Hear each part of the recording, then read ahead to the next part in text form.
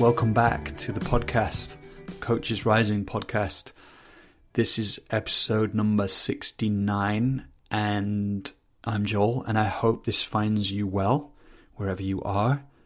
I'm just kind of imagining you driving down the motorway to work, or you're walking across a field, and you've got your headphones on, and I don't know, I just really like that thought experiment of like this. You could be anywhere on the planet right now listening to this. There's something quite incredible about that. I hope you're well. And in today's podcast, I'm going to be speaking with Dave Burns, and I really enjoyed this conversation.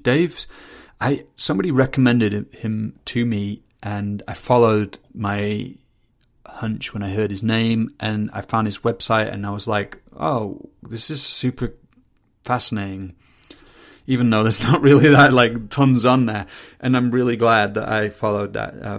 We're going to talk about Dave's coaching in this conversation, and we'll talk about the deep commitment that Dave creates between him and his clients towards the transformative work.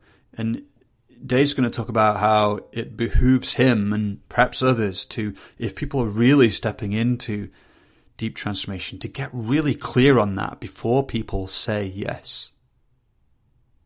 Yeah.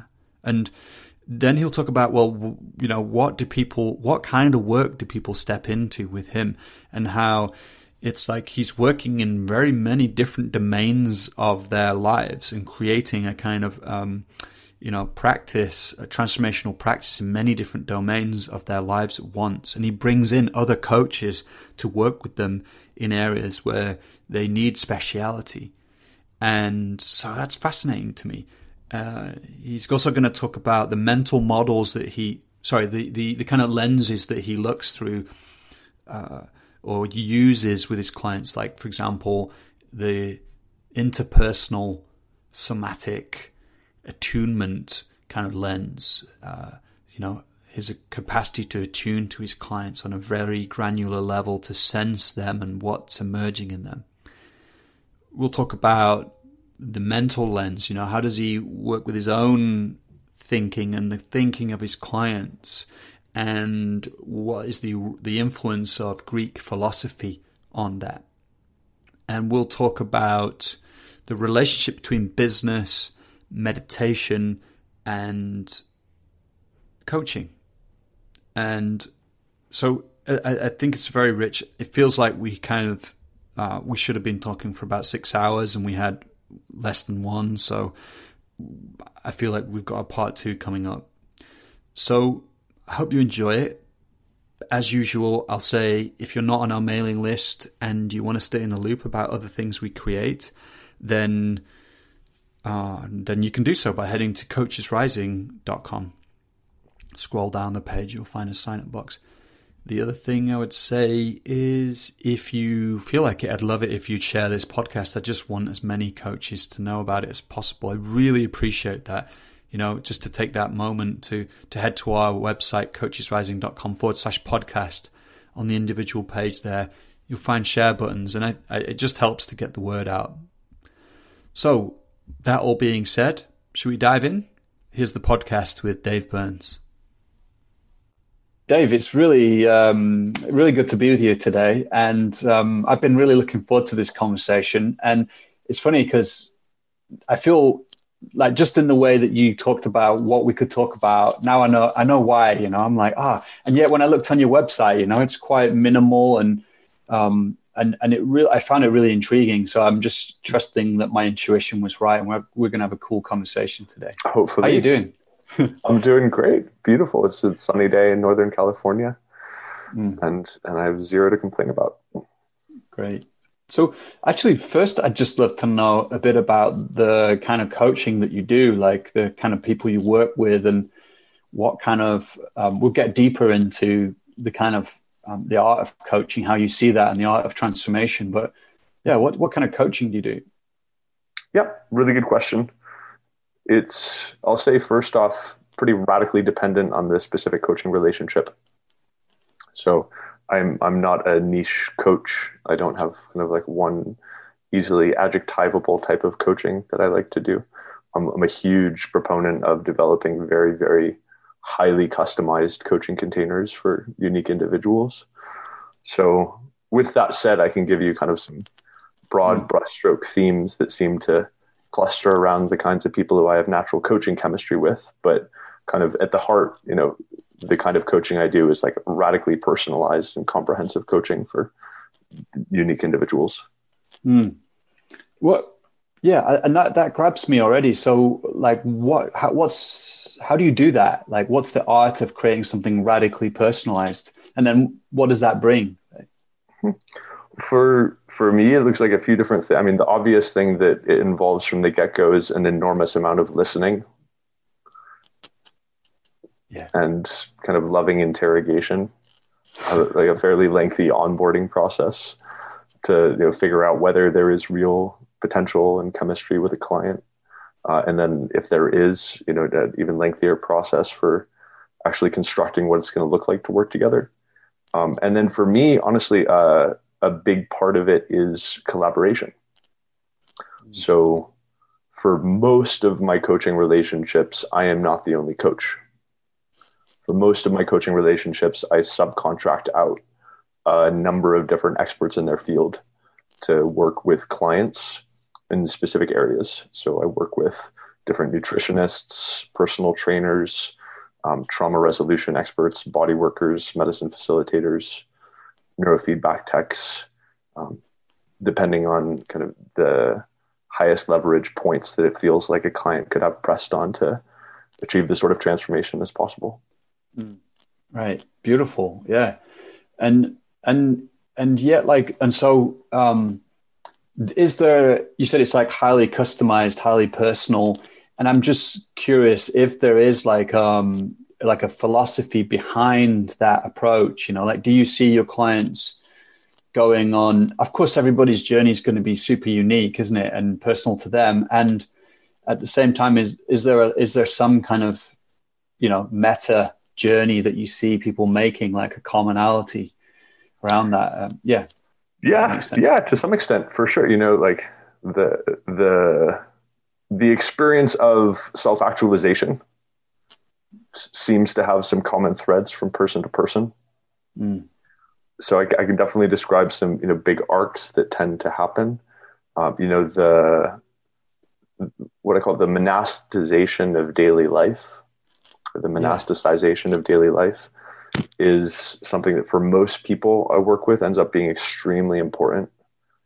Like the systematic transformation of each different domain of daily life into a deliberate practice, a deliberate vehicle for, you could call it, for some of them, they would consider it to be spiritual practice, spiritual transformation. For others, they would consider it to be more of like the development of skill or soul craft. But basically like eradicating the barriers between different areas of life and turning each of them into a deliberate vehicle for whatever transformation is important to people is definitely one central theme. I seems to gravitate around the kinds of people I like working with. Yeah. It's interesting because I wrote that down from your website, like the discipline of the monastic practitioner, the daily life approach to daily life with the discipline of a monastic practitioner. That appeals to me too. And so, could you say a bit more about that? Like, what's involved in doing that? Like, do you find that, of course, it's highly personalized, but you're inviting people into a very specific type of relationship there, aren't you? Mm-hmm. Yeah. There's a couple of concrete things it involves. I mean, for one, it involves, for most people, the development of systems and structures to be able to be present, be fully present with each distinct area of life. So this looks like calendaring systems and different kind of GTD inspired project management systems for people, I think, are largely important to kind of free up the mental capacity to be able to start relating in a more monastic way with the individual parts of life. So that kind of more traditionally executive coaching, associated type of like what you would call productivity work. I do think of as sort of a foundation for monasticization. The beyond that, it looks like a few different things. One is the development of an understanding for the ways in which specific recurring relationships can be specific teaching or learning vehicles. And then the development of deliberate practices within those relationships to make sure that they are the kind of teaching or learning vehicles that they have the potential to be. So this would be like developing different kinds of relational practices, communication practices, or meditative practices in relationships with one's colleagues, business partners, romantic partners, friends of different types. On a daily basis, it would be like setting up specific routines that one's engaging in, and then having different types of meditative practices for those routines. So like I have, a client who for every lunch break has one specific type of moving meditation practice that they engage in. And whenever showering has a different type of moving meditation practice, and it connects to and builds on their sitting meditation practice and acts as kind of like a vehicle through which the fruits of their sitting practice can flow into the rest of life. Yeah. Well, first of all, like I actually got into using Superhuman through your email. So I just like, and actually, because I feel that call myself, that sense of how, there's a sense of freeing up energy and time for the pursuit of what's most important. But there's also a sense of like the art of living well, of doing things well. And what I hear you saying is like, there's a kind of, I wonder if there's like a decompartmentalization of life taking place, whereby like all these different realms of life can become areas of practice and service of something. And there's a kind of like multidisciplinary learning taking place by saying like, oh, if I do emailing well, how does that connect to my meditation practice on the mat or something like that? So I'm not quite sure if there's a question in what I'm saying there, but I just see where you take that. Yeah. It's very beautifully said. I love the way you articulated that. Yeah. Thanks. And I love Superhuman. It's an amazing email service. Certainly. You know the Inbox Zero experience? Have you gotten to Inbox Zero in Superhuman? Yeah. The beautiful changing pictures of amazing landscapes. Yeah. Having little things like that be built into the architecture of the day is definitely something that makes me very happy. Right. Yeah. And go ahead. I'm curious. So you run some different coaching programs. Is that right? Coach training programs? Yeah. Let me say what we do is we tend to create themes. So, for example, embodied coaching, somatic coaching, and then we'll and I have to give kudos to my business partner for this. He's really artfully skillful at putting together like a faculty. So I'm not primarily the main teacher in any of those at all. We're kind of like behind the scenes, pulling people together. I do a bit of teaching, but yeah. Amazing. Yeah. So can I ask a couple of questions? Please. I'm curious on that front. So you mentioned somatic or embodied coaching. Are there any other kind of core themes or philosophies that you happen to be passionate about spreading in the coaching world? Oh, sure. Yeah.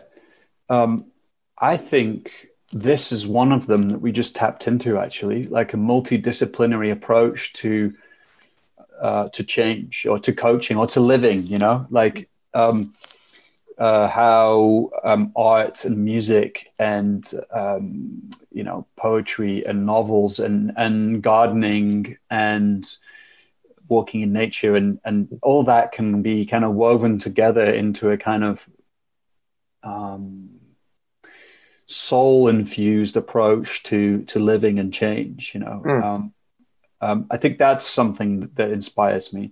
There are definitely others like working systemically, collective trauma work. Like I'm very passionate myself about how can we refine ourselves as an instrument of perceptivity so that we can attune to our clients, you know, in a very kind of granular way, and kind of sense into their coherence as they talk about certain topics, and what might be absent or what might be emerging within them as they're talking. So that's a topic, because I think the bar is being raised all the time for what masterful coaching is. And soul coaching with soul, like transpersonal self or unique self, and that's to name a few. So Amazing. yeah. Amazing. I definitely share your passion with at least most of those. Right. Yeah. That's beautiful. Yeah. I'd love to know. Well, maybe you want to ask another question. It brings Please a go question ahead. for me of like to know a bit about you. Like I'm going to come back to your coaching, but like, you know, what is inspiring you, or what's influencing you, or what's your life about? You know, those are three very different questions, and that's kind of poor podcasting technique, but I kind of like it. I'm just going to see where you take it. Yeah. Yeah. We'll see what happens. Good. So I'll say a couple of things super important to me and a big part of my life. One is marriage. For me personally, is in terms of vehicles that have an opportunity to be incredibly profound vehicles for transformation and learning. That one has proved to me to be the top of the list. Certainly. Can you say how come? Like what is it about marriage that's maybe everybody listening kind of instantly, you know, can nod in recognition, but what is it for you about marriage that's it's a few different things. I mean, the act of getting married or getting engaged in the first place was a pretty big one. I hadn't really learned commitment as a sort of energetic template in life prior to that happening. And so it taught me the importance and the power of full, wholehearted, indefinite commitment. Yeah. In a huge way that very much immediately began to kind of ripple out into other areas of life. Like an energetic, you said, like there's a kind of energetic component to that. Yeah. I mean, the experience of being fully all in with no back doors and like a wholehearted, very explicit, very verbal commitment that's made in front of, hundreds of people, and you promise in front of hundreds of people that you're going to do your best with this person forever until you die. It's like as committed as it gets, which is, it's very understandable why people, including me, shy away from that for a long period of time. I think being afraid of commitment is a very understandable thing. And I had really, I had attempted to slip out of commitment of every type up until I met my wife. And with her, for whatever reason, it happened to be very easy and natural to be fully committed. But then like feeling what's possible on the other side of that, feeling the difference of the texture in daily life when there's no escape hatch. You just will not permit any mental escape hatch. Like you have to figure out the thing. You have to make it beautiful no matter what, is revolutionary for me and across the, in my coaching, in my business, in my writing. Yeah. I was going to say, like, I can imagine that opens up ways of seeing or bringing being in your coaching, in life. 100%. Yeah. 100%. It's a commitment, when somebody signs up to work with you and with both them to you, but you to them, that's also a commitment. Serious commitment. Yeah. Serious commitment. I take those commitments super seriously. Marriage heavily influenced the way that I approach coaching, one-on-one client relationships, heavily, but more than anything else, more than any coach training I've done. Right. And I get the feeling from the way you talk about this highly customized. I want to come back to you and your life as well, but when you talk about this highly customized relationship you have with your clients, there is something about the commitment involved in that that's kind of potent in and of itself. Yeah. like that's one thing I learned from Toku was like, you know, in enrolling clients, it's like slow down, right? You know, at that moment when you're gonna maybe commit or not, it's like don't rush through that. No, it's like that's a potent transformational moment. So Beautifully said. Yeah, Toku understands that particular moment very deeply. Very, very deeply. Yeah. Do you find for yourself that there's something transformational even in the commitment that's arises between you and your client? It's one of the most transformational things. Yeah, one of the most important transformational moments. The mutual decision to work together is a huge thing, particularly if, I mean, this is for transformational coaching. Like if the aim of a transformational coaching relationship is to truly transform, then saying yes to the coaching relationship is saying yes to true transformation, which means that all of the different internal egoic defenses and habitual types of resistance to transformation that have kept people bogged down and in kind of recurring loops their whole life, all of those will and should be 100% active and activated in the moment of decision about whether to work with a real transformational coach. So it's a huge decision point. You know, even though it's not an indefinite relationship in the way that marriage is, even if it's like a committed container, if you're going into it decide like I'm really going to do the thing this time, like all of these different recurring habits and patterns in me, I'm ready to like actually fully face head on now and make these shifts internally and externally that I've always kind of secretly wanted to. Like if that's it, then that choice point is, you know, for sure, without a doubt, one of the most significant leaps of faith and kind of steps through a portal in people's lives has been my experience. Yeah. And so I think this is important, this point you're making now. It's like I feel the call in the way you talk about this to well, what would I say? Like make sure that moment counts, you know, make sure that moment means what I'm hearing when you say it. It's like you don't just rush into, are we going to work together? Okay, great. You know, no, it's like, no, we really take the time to clarify, like, what are we saying yes to? And like, do we really want this? Like, yeah. Is that something you would recommend to people? Well, you know, I'm not necessarily looking for you to offer advice to people, but I do think there are teachings inside what you're sharing. Yeah.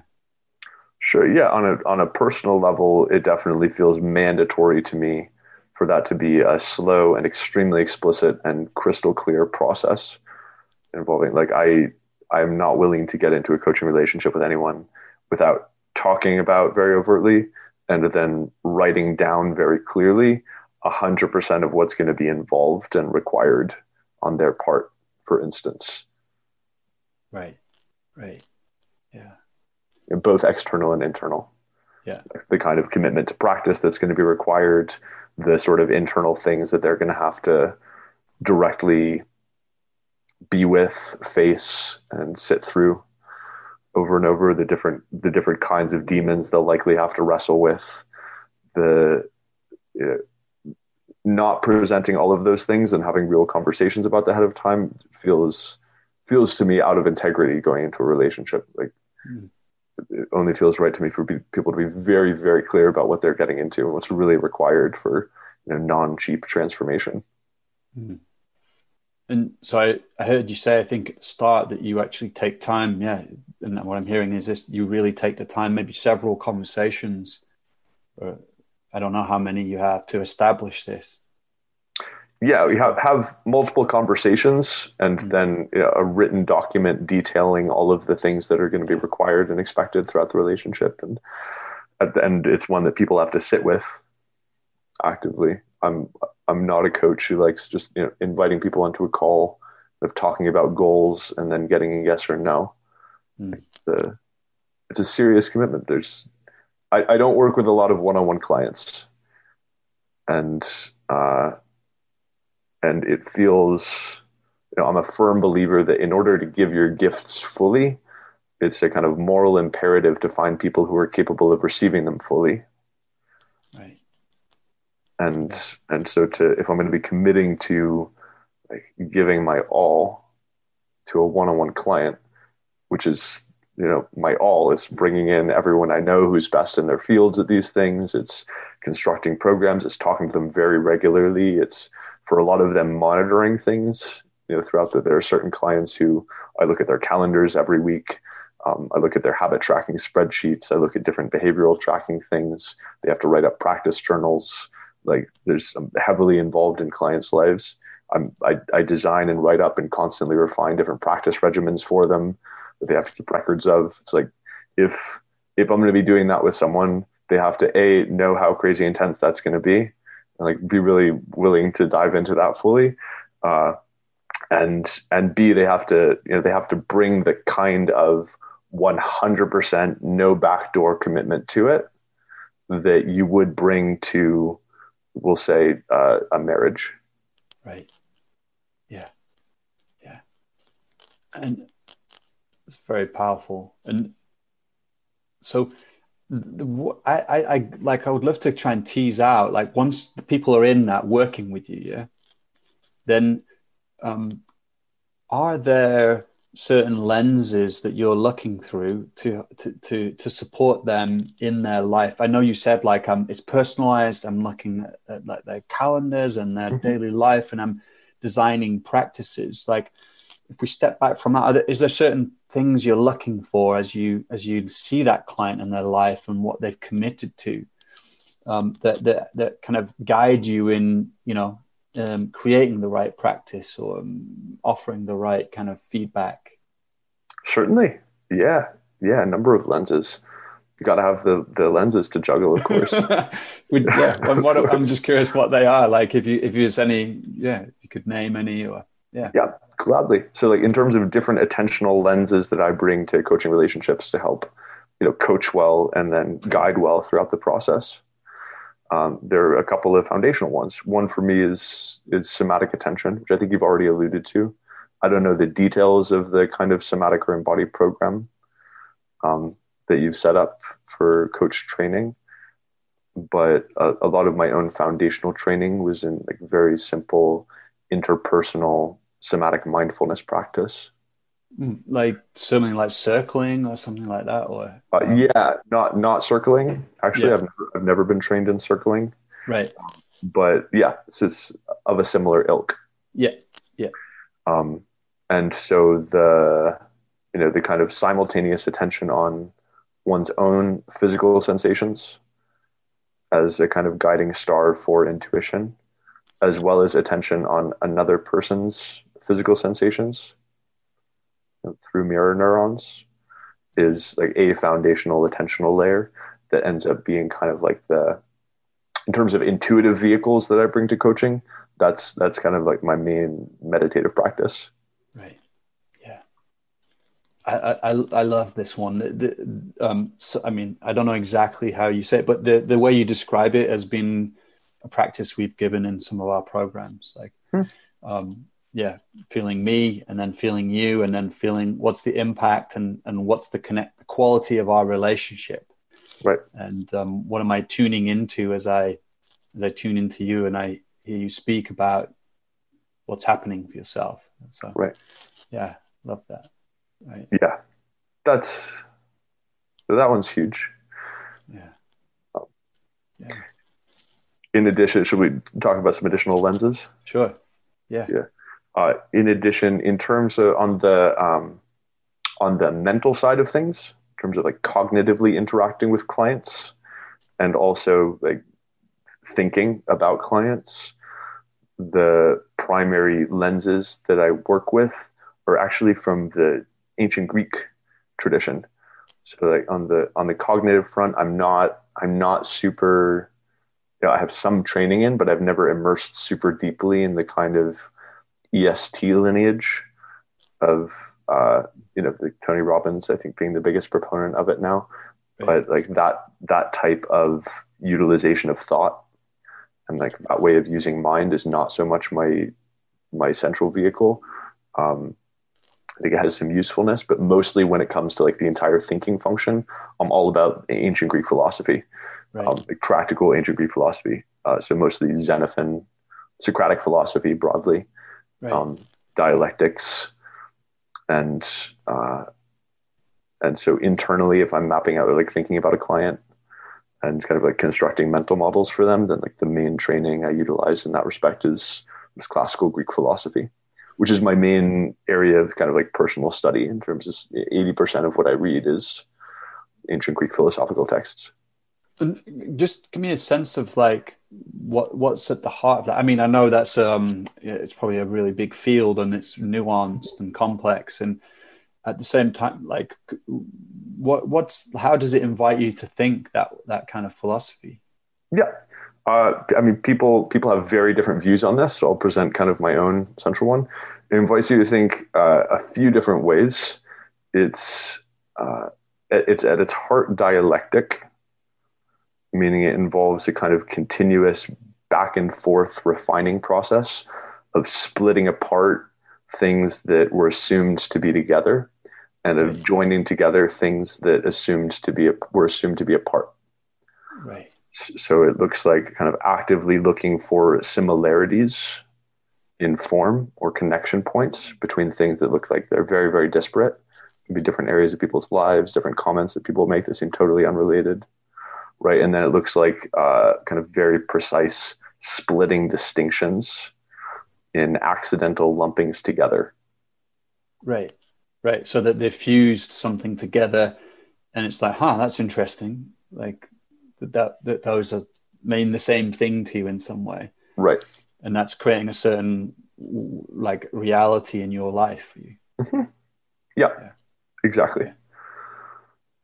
Yeah. What got my curiosity was like what the first part you said like it's like putting a dialectic of putting certain things together that we might not or looking for how they might fit together. What does that bring to someone or to you when you're looking at your clients? Yeah, we're getting into. I love this topic. We're getting into a terrain where there's a real possibility of me getting super excessively painfully abstract.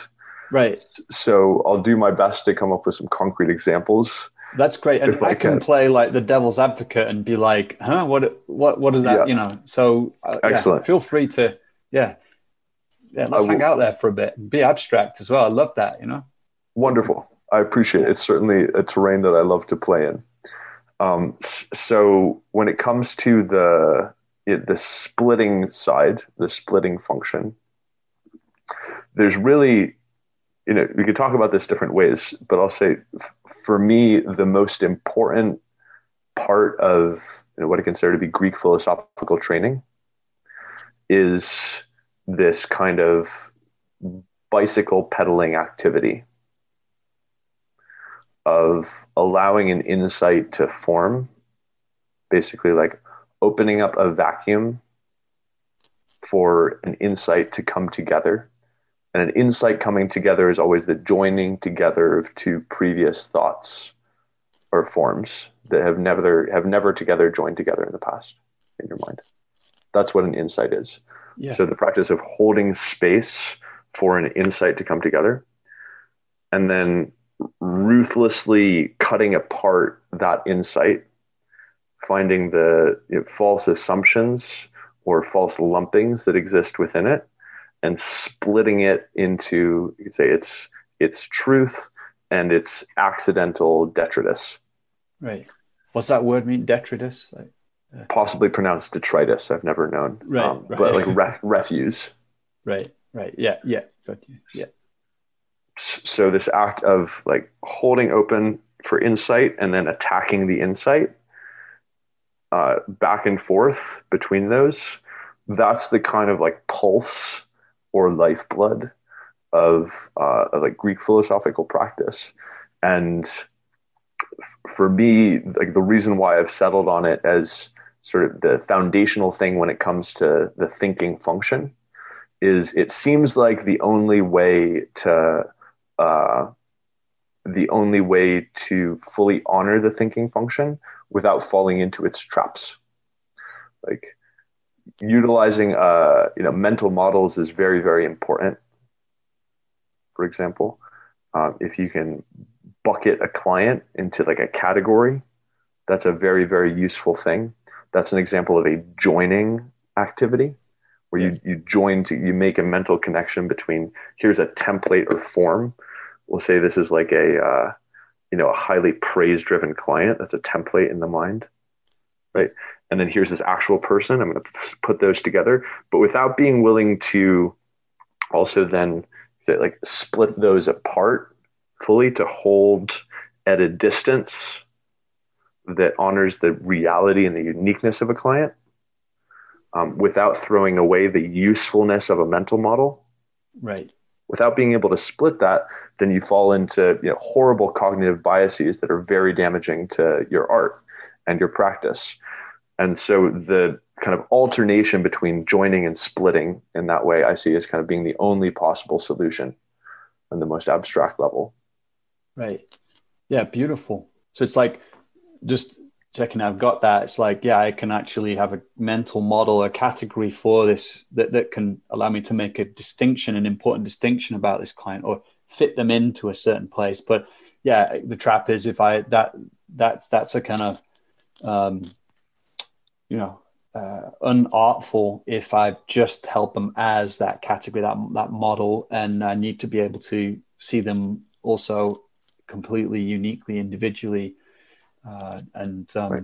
in a living way, so they're not reified in my mind, and then I'm now relating to them through that model, but they're an alive being that can continue to speak to me in a very different way once they're that and not that reified thing in my head. That's super beautifully said. I love the way you articulated that. Yeah. Right. Cool. Just basically like, may I speak about this a little bit more? Please. I'm a big proponent, you asked me about lenses first, and I wanted to start off with talking about somatic intuition, because I do really think that without having that there, there's not only massive opportunity cost, but there's huge risk. Like without grounding things in an awareness of two bodies, coaching gets really off the rails. It can get super, super lost. Mm-hmm. But with that foundation, I do believe there's some amazing coaches who rely almost exclusively on that. On the somatic side, or somatic side. Yeah. The somatic side. It's possible to have beautiful coaching that's pretty much just that. I also think that thinking is incredibly useful, right, but really dangerous. And so when it comes to like incorporating thinking into coaching and also helping to coach people's thought process, that there's kind of two very important things. One is cultivating the habit of not thinking as the foundation, like really building a foundation of simple presence that's grounded in the body so that you can't get too lost in the thought. And then for the thinking itself, to have it be not a static process, or like to have it not be based in just a juggling of accidentally acquired dogmas, or just the kind of ruthless teardown of every possibly useful mental model, but instead be a kind of gently, deliberately, forever forward, alternating practice of these two things back and forth always. So there's always progress. It can never get unbalanced, and it's grounded in, so long as it's grounded in physical awareness, they can add enormous richness and usefulness to the coaching process. Yeah. That's beautiful. I just thought of like Korzybski, who said like the map is not the territory, and I don't know if he said that, but he said something like that. But it's like, yeah, a lot of people throw out thinking, like it's rejecting thinking. But is that really possible anyway? Is it possible to live without a kind of meaning making, right, kind of mode happening in some way. So and I just forgot the other thing I was going to say. Oh yeah, like I wonder, I don't know, like if there's a difference between a kind of unintegrated thinking, or like a thinking which might be purely rational, and then there's a kind of thinking which can be kind of like almost like wisdom, or it's kind of more like a knowing, like it's connected to that embodied sense, and maybe even emerging out of the present moment. There's a way that with my own clients, I notice sometimes it's like they're in a kind of thinking which is recursive and Right. reinforcing of maybe a certain orientation to life, which is coming from a sense of lack or problems to be solved. And then they can drop into a place where by the knowing is very like almost like a kind of gnosis. It's like it's coming out of beingness. There's a deep wisdom inside of it, Yeah. and a clarity, a sharp clarity. And often there's sense of problems or challenges have disappeared because they were from that other place. And this, I don't know if that brings anything up. Maybe I'm jumping onto a different track, but No, I love the way you describe that. I love the way you describe that. So let me, we could talk about lenses, but I'm going to jump in a different direction, and we could come back to lenses, but what else moves you in your life? Like you said marriage, and I think that took us on a really beautiful kind of little exploration. I just wonder what else moves you in your life, maybe informs your coaching, but let's just keep it to your life. Yeah, gladly. Marriage, certainly. I've already mentioned also ancient wisdom texts.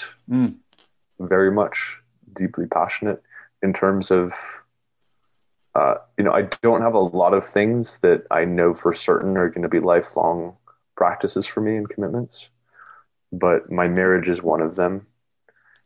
And my relationship to ancient Greek books is another. It's very, very central for me in terms of, providing a well to draw wisdom up from, as well as a particular kind of mental training, as well as a simple kind of relational practice. In a way, I consider reading books is kind of is one of the primary ways that we have of relating to staying in relationship with the dead. And there are some amazing dead people. There's some amazing dead people it's a profound gift to get to be in relationship with.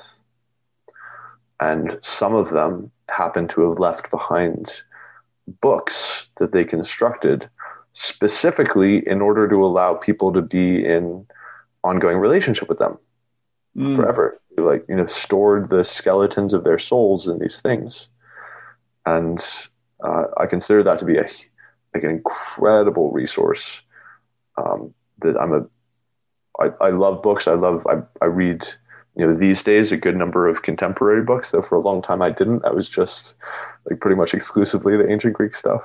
But I'm a big fan of modern books. I like buying lots of books, but at the same time, there's a reverence for what a book means.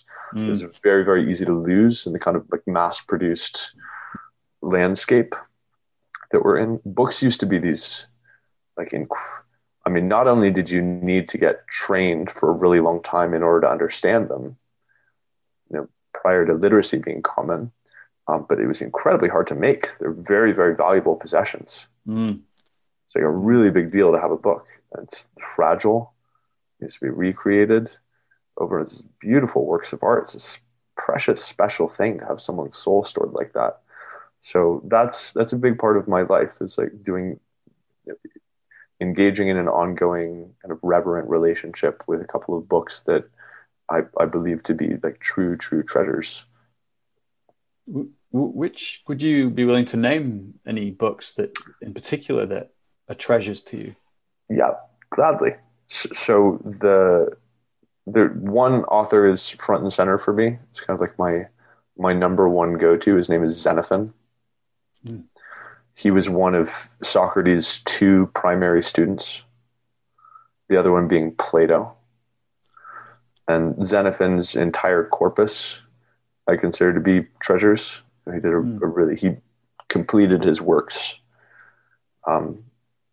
It seems like prior to his death, sort of like Plato. It's like a complete, coherent set of works. And so, unlike Aristotle, where it's kind of like a smattering of different fragments, basically, we don't have the whole thing. So here's an actual person. They've stored themselves here. This is everything that they considered to be. It is truly like a microcosm of how they saw the world. And that's a very, very special thing. So Xenophon is front and center, and then second for me is actually Plato.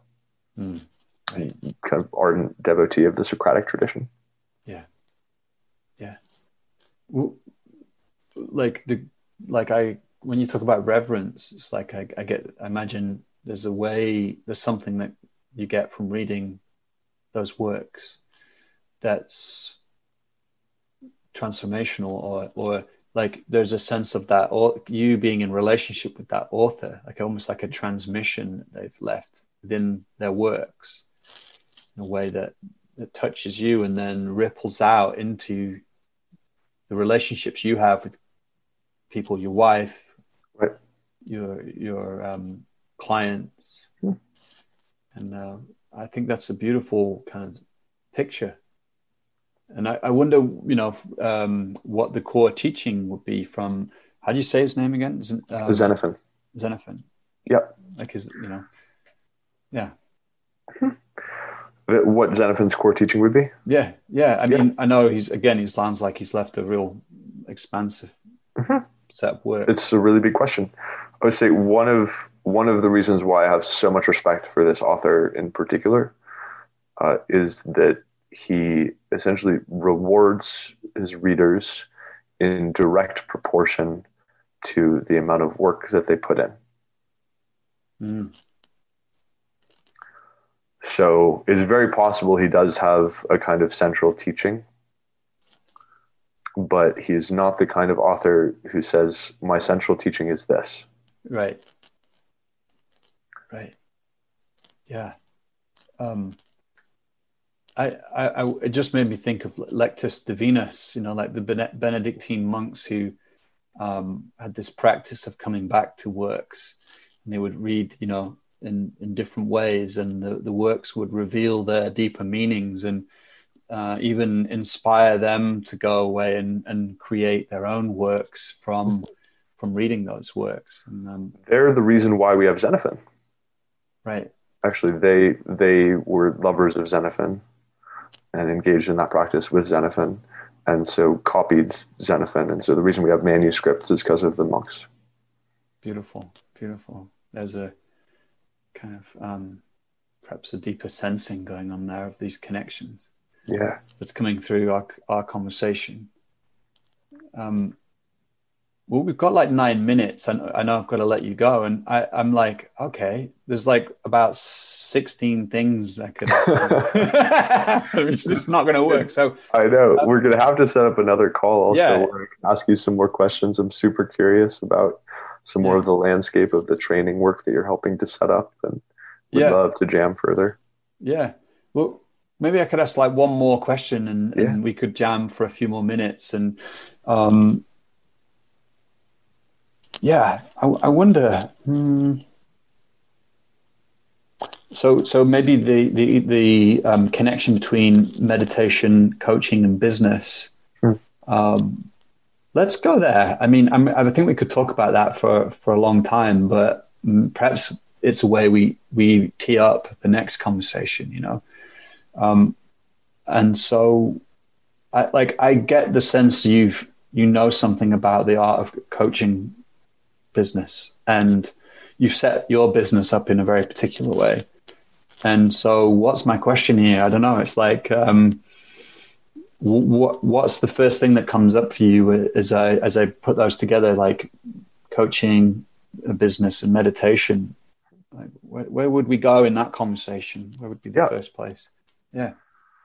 Certainly. That's a really huge question.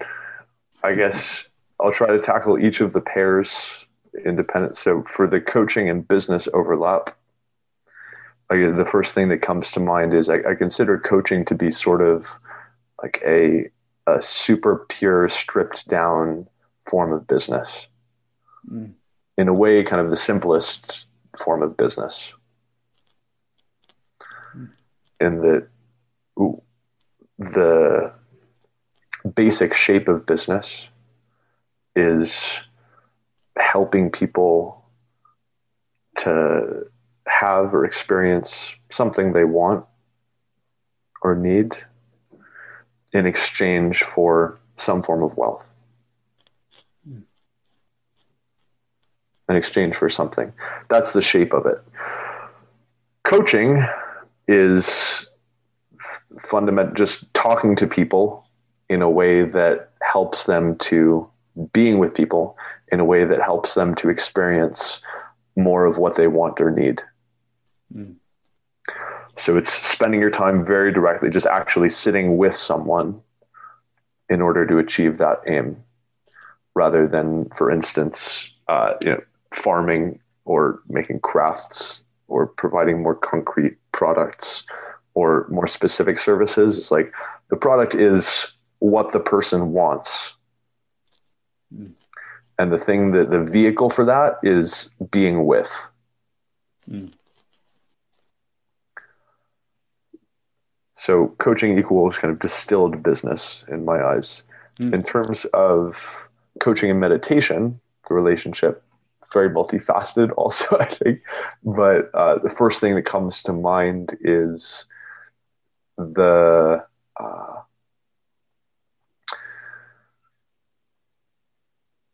are so many different types of meditative practice, but at the core of the bulk of the ones that I'm familiar with is a certain return to some particular mystery. Or at least the return of attention to something that over time we have the intention to reveal as a certain kind of mystery. And I believe that any really worthwhile coaching is grounded in the kind of fundamental attentional practice of focusing on a client, either in a way that it reflects directly and immediately upon the mystery that is them, or that at least over time has the intention of unraveling that mystery. Mm. Cool. For the relationship or the overlap between meditation and business,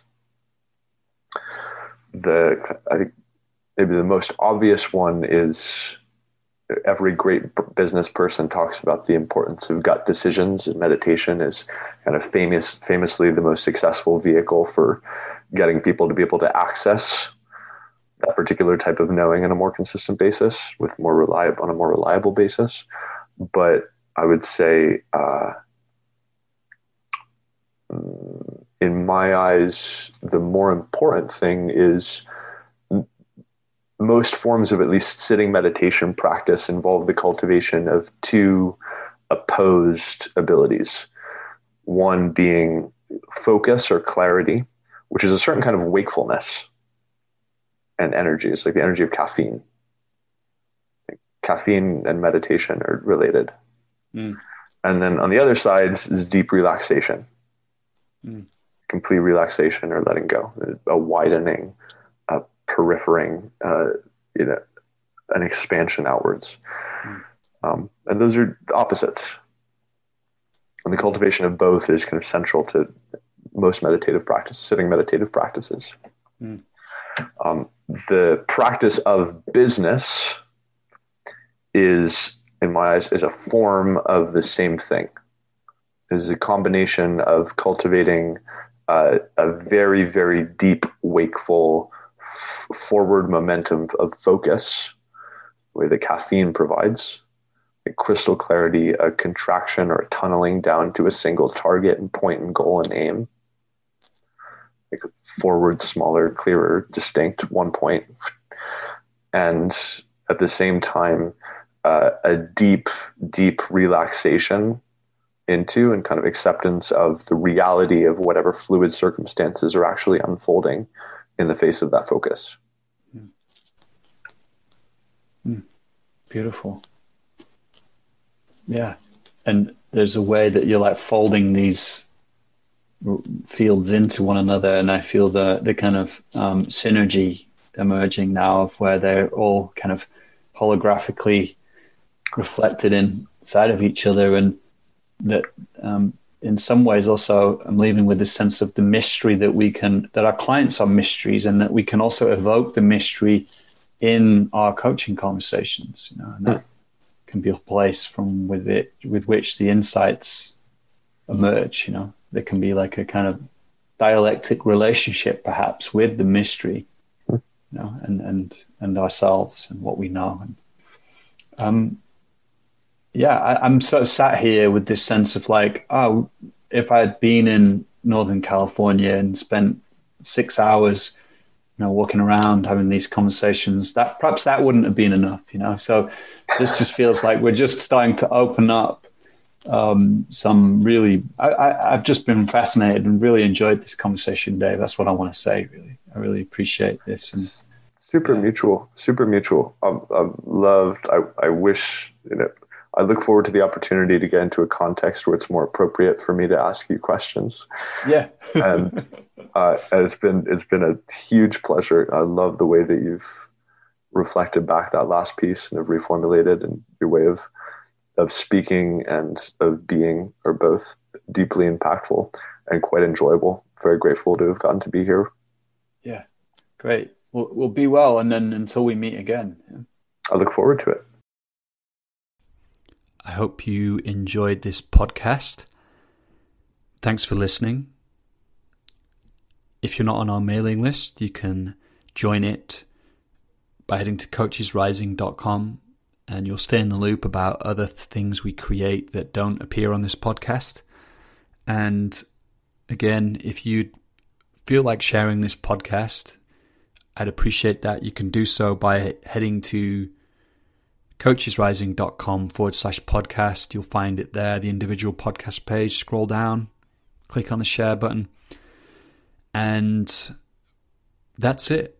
We'll be back soon with some more cool guests. We've got some really exciting guests lining up. So until that moment, be well.